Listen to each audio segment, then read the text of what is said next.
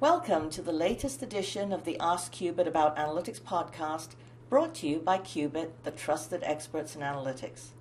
Our goal is to cut through the jargon and hype around analytics and data science and share practical advice to guide you on your analytics journey. You can find us at qubit.com, that's QUEBIT.com. Thank you for joining me today. I'm A.G. Tan. Today's topic, hospitality and property management, is a fun one because pretty much everyone has had the experience of staying in a hotel. When I was a little kid, it was a huge treat to stay at what I thought was a fancy hotel. I loved the lobby, I loved the restaurant, I loved the rooms, and I loved how important all the people there made me feel. It was magical. But when I look back now, it's fascinating in a different way. I think about all the effort that goes into providing guests with that kind of experience and still make a profit as a business. We're joined today by Walter Hugo Añez, who is a master consultant here at Qubit and an expert in many things, but in particular, also in delivering planning, reporting, and analytics systems for hospitality and property management companies. And Walter Hugo is also an amazing coffee roaster. Welcome, Walter. Thank you so much. Yes, we are a coffee elitist, so to speak. Thank you. Maybe we should talk about coffee today instead. It's very interesting, and you can find yourself in a rabbit hole there. But yes. So getting back to our main topic, let's start by defining what exactly we're talking about, who the stakeholders are who would need analytics. So I remember being surprised to learn that when you stay at, for example, a Marriott or a Hilton hotel, the hotel you stay at is probably owned by a company that is not Marriott or Hilton. And then all the people who work there are probably employed by another company who is not Marriott or Hilton. So can you please start off by educating us a little bit on how the business structures behind hotels work? Yes. So the hospitality industry is similar to a lot of industries in that respect. When somebody builds a hotel, there's usually a developer that's pushing for the project, and there's an investment group that is involved in financing the activity. A lot of times, also, obviously, when you talk about big name brands like Marriott or Hilton, they can either be financing it themselves, or they find groups of investors that want to finance the construction of a hotel. At the same time, these investor groups that can be, you or I or somebody that has wants to invest in this industry, they can also purchase hotels and just pay for them. And they would hire management companies to be the day-to-day operators of the facility. These management companies, they do everything from hiring people, managing their books, do the scheduling, do the marketing, and everything. So as an investor, you only review reports that they generate for you, and keep track of your investment. So you're not necessarily involved in the day-to-day operation.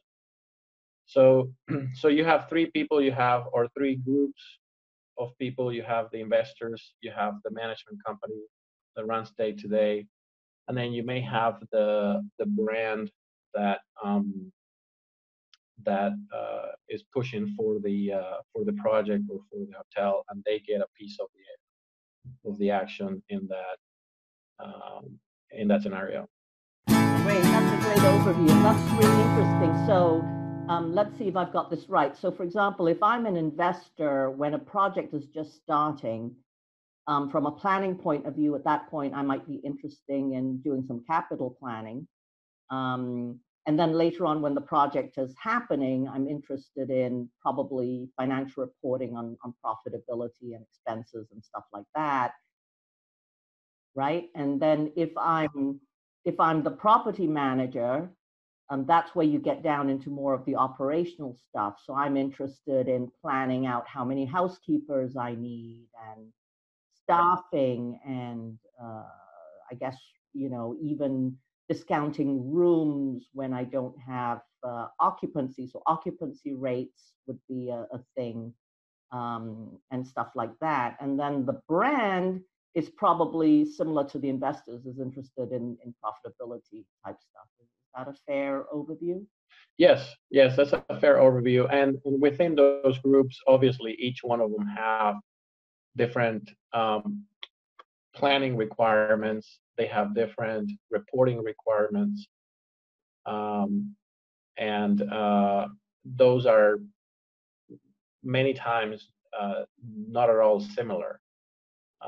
They have different metrics that they look at day to day, and so it gets very interesting when you look at things from the perspective of the different group.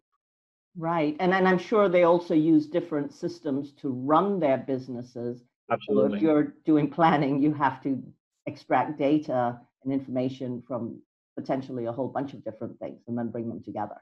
Yes, that's very correct. Yes. So now that we have a picture of all the different kinds of stakeholders that could be involved, maybe you can help make it more real for us by drilling down on some examples of specific kinds of planning, reporting, or analysis that some of these stakeholders might be doing.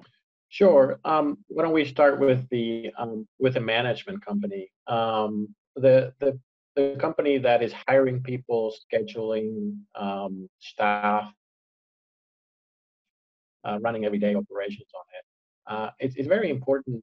There's a real need to understand the upcoming demand for two reasons. One is obviously when there's let's say it's in a city and there's a big event happening in the city. You want to be, first of all, you want to be aware of what's coming up in your area, but also, and that drives your prices, and that drives how many staff members you're going to hire for different departments. And in the case of hotels that, for example, are resorts, they have many different needs in terms of their forecasting. If you think about resorts that have many restaurants inside, that have a convention center, that have, so it's not only hotels, I'm sorry, the beds, it's all the activity around. So if you think of, for example, on a ski resort, right? A ski resort, they need to plan how many staff members to put on lifts. They need to have plan how many staff members are in the different restaurants, in the different shops, and also obviously think about their pricing. Their pricing is driven by how many reservations, and this goes back to your question about the different systems that they use. There are a lot of commercially available on the books systems, which is what takes the reservations. But they also need to plan for reservations that are just gonna be people, walking in or last minute. So things like that are important to know ahead of time, and often done on a day-to-day basis. The on the books reservations are on a day-to-day. A lot of general managers have at hotels, they plan for walk-ins or events that are 60% chance of happening or 70% chance of happening next week. So things like that they need to be aware and that information needs to be reported to a general manager or to the head of the staff so that they can plan, and also to their marketing people so that they can adjust prices depending on that demand.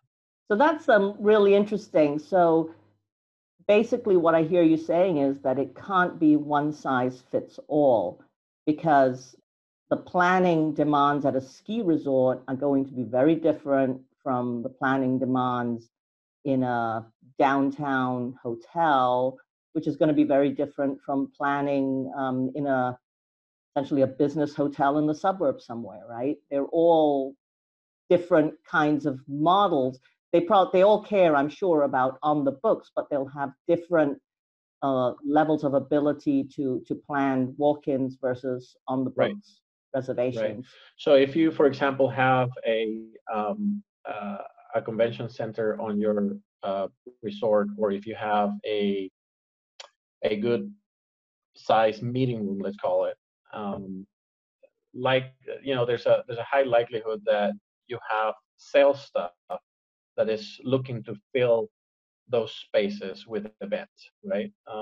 So if you have that salesperson needs to know or needs to provide information to the general manager about events that may be coming down the pipeline that are not on the reservation system, or maybe what's the likelihood. This person is calling people all the time, and trying to get those spaces booked. So that information needs to flow into the general manager and into higher levels about what is the expected level of activity that they're going to have for a given week, or even for a given end of the month. So by having reporting that tells you what's there, that gives the general manager the information they need to make, good decisions. But then, when you're out there and have helped some of these companies develop planning systems, that's more than reporting, right? That's looking into the future. Oh, yeah. Maybe gathering information. Like, I guess if you're, if you know that a convention is coming in 3 months' time, you can plan for it. Knowing what's going on in your city, if there's a film festival coming, maybe you can plan for it. Right. Do they do this from experience, or are people starting to use predictive analytics for some of this? How exactly do they get it done, or do they just look at last year and kind of adjust? They that's exactly what they do. They can probably benefit from a predictive analytics solution. Essentially, what they do is they look at the same time last year, and it's a combination, right? So it's a combination of what's on the books already reserved, and let's call it the transient or the unconstrained transient rooms or events that they're going to book, which is the walk-ins. They look at last year and see what level of activity they had last year, and they want to add that to what's on reservation, and they go ahead and adjust that number based on experience. So if you're talking about books, for example, I'm sorry, about rooms, for example, if you have a hotel that has 300 rooms, and you have 150 rooms that are on the books, but last year your transient rooms were 50 more, and you say, well, this week there's an activity in the city that may increase that to be 250, then you go ahead and make your adjustments based on last year, and you need a tool that gives you that flexibility. Right, and once you know how many rooms, or you have a forecast, your best guess as to how many rooms you're going to be selling, then that can drive other decisions, right? Like how much staffing you need. And when you build a planning Right. model, that can pretty much flow automatically, can it not, based on whatever assumptions you might put into the system? Yeah, there are two areas. For example, if we're talking about staffing, they know their metrics, so they know that a person, cleans room at a certain rate. So you can build that into the model, but mostly that's a starting point for a person that's forecasting week to week. Usually, since they know their occupancy or their potential occupancy, given their planning tool, the staffing is done on a I think on a 2 or 3 week basis. So, but they can adjust that, right? And so if they think, oh, my salesperson for an event just landed this big birthday party,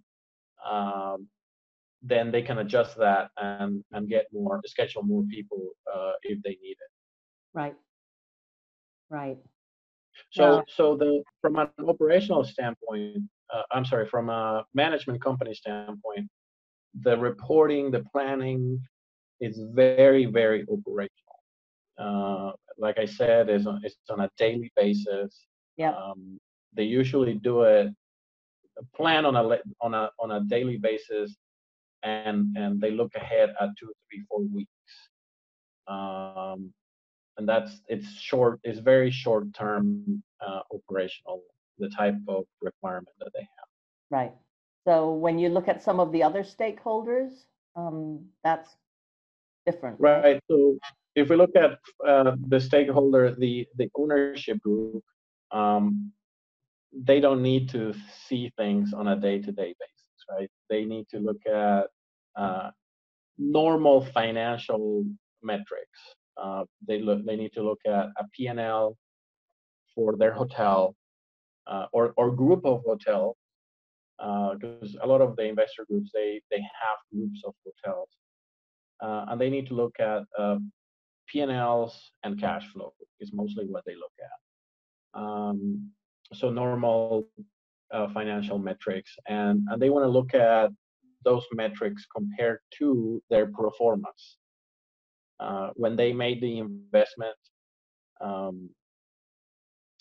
somebody made a pro forma about the return on that investment. Right. And so they want to look at that P&L compared to that pro forma, and mostly also cash flow, how their project is cash flowing. Right.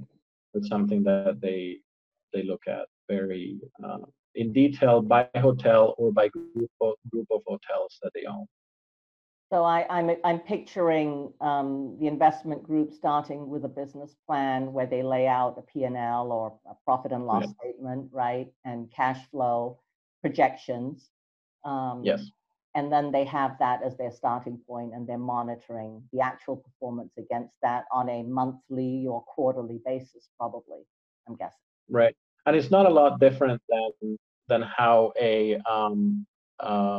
group of investors will buy stocks at any company in Wall Street.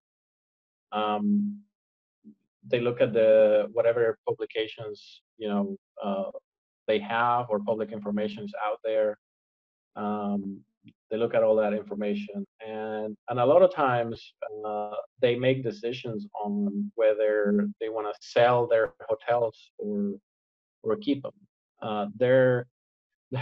There's an impressive number of deals done every year on hotel acquisitions. So obviously the reporting requirements for that investor group is very different. High level cash flow. Yeah. Yeah. And then the brand. Now, I assume that the brand has the relationship with the investor group. Is that correct? Yes, they do, and it varies. A lot of times the management company has the relationship with the investment group, and the investment group just purchases a franchise, right? So in terms of as a franchisee, I'm sorry, as the people's person or group selling the franchise, you also want to get information about P&L information. They do get, because the franchise has certain parameters to operate. They want to make sure that the management company is keeping within those parameters. So so the franchise looks at P&L and cash flow information, but not so much for those metrics. They look at other metrics about how to understand how is the business being managed day to day.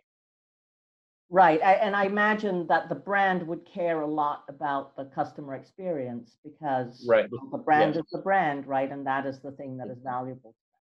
Yeah, management companies get how do you call it? Graded? They get graded. Sorry. Yes. Thank you. They get graded on metrics like customer experience and financial performance, obviously. They also get graded on more high-level things, like, for example, how accurate are their forecasts? If there's a big difference between your forecast and your actuals, it actually impacts your compensation as a management company. So all those metrics are set by the ownership group as well as the franchise or the franchise owner. Oh, interesting. So thank you, Walter Hugo. That was a great overview. And now we get to the last part where I am looking for advice or tips and tricks to anybody who's listening, who might be in this industry or in another industry where some of these challenges look familiar. So maybe to keep it simple, just focusing on the property managers, because they seem to me to have some of the biggest requirements. They have that daily reporting and daily, weekly planning for operational purposes. And then they also have to provide reports to the brand and to the investors. So let's just think about them. And I know we've worked with several property management companies in recent years.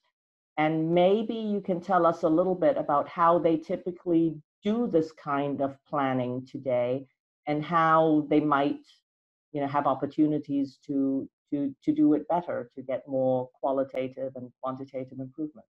Right. Yes. I mean, obviously, like most companies, a lot of these. Let's talk about the property managers. They're doing this type of planning using Excel.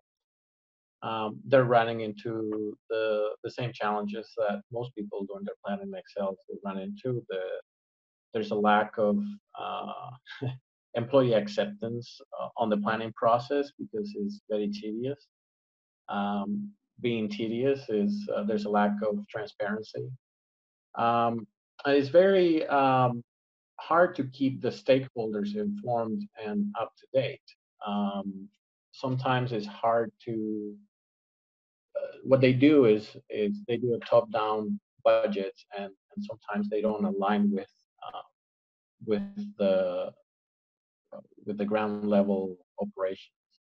So, and more specifically, when you're trying to manage a hotel and you're trying, hotels have a lot of drivers. So if you think about, let's say, back to my a resort example, or ski resort, a lot of the extra activities that are uh, offered by the hotel are forecasted based on occupied rooms, right? So occupied rooms is a very popular metric to forecast, and it drives a lot of the other areas. So you can you can set a percentage on how many ski lifts or visits you're gonna sell based on some percentage of occupied rooms, or you can drive occupied rooms on your restaurants restaurant visits, right? You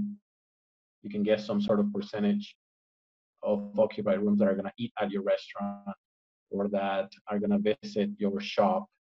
Um, and so when you have a lot of drivers, another important driver is covers that drives your restaurant revenue. You take your number of covers, you multiply by your average check, and you can forecast your restaurant revenue. When you say covers, you mean basically one person sitting in the restaurant and having a meal. Is that a cover? It could be a person sitting in the restaurant, or it could be an entire meal. So it could include the meal and drinks um, and everything that a person would consume. Right. It's one person's consumption at one sitting. Yes. Yes. Okay. Right. Thank you. Yes, and so you can drive your number of covers by the number of occupied rooms and how many people are on it, right? And then put a number to that cover to kind of come up with some sort of estimate for revenue. Right. So when you have things like that, and those are only two, the most important ones, but only two of the drivers for revenue forecasting. When you have more than that, it gets very complicated quickly.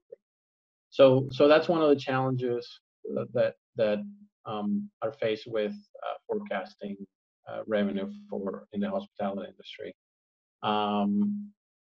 And when you have your planning process being driven by Excel, you can understand how it can become very tedious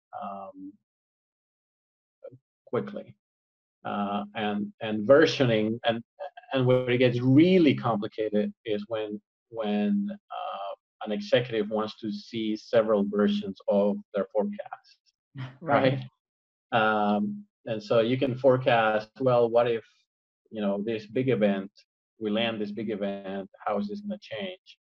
And so doing that in Excel is one of the challenges that when we walk into projects like this are clear that the people doing the everyday operation and trying to put a forecast together, that's one of the challenges that we help them, and we try to minimize that pain. Yeah, sometimes people think that if they just hire some more financial analysts to work on it, it'll get better, but it doesn't necessarily help, because then you have more people having to communicate with each other and exchange information, which is costly, and increased chances of error, right? So there's really only one way past this, I think, is to invest in a planning software platform that can help support collaboration and modeling. Yes, and it's very important because right now a lot of these folks are embedded so much in their Excel spreadsheets. A lot of times they don't have time to analyze, and having a robust tool that can do a lot of these things automatically, right? Right off the bat, it allows them to be more proactive, maybe on analyzing their data, and less reactive to requests from maybe higher ups that want to see different scenarios or different drivers being set. So I think it helps add value to the business, making an investment in a good planning tool. Yeah, no, I obviously couldn't agree more. Sometimes people don't realize what's possible, and they keep soldiering on thinking that, it can't get much better. But what's really missing is that qualitative aspect, which you just talked about, the time to do the analysis and to really think about the business, as opposed to worrying whether you got the numbers right when you cut and paste them into this other spreadsheet.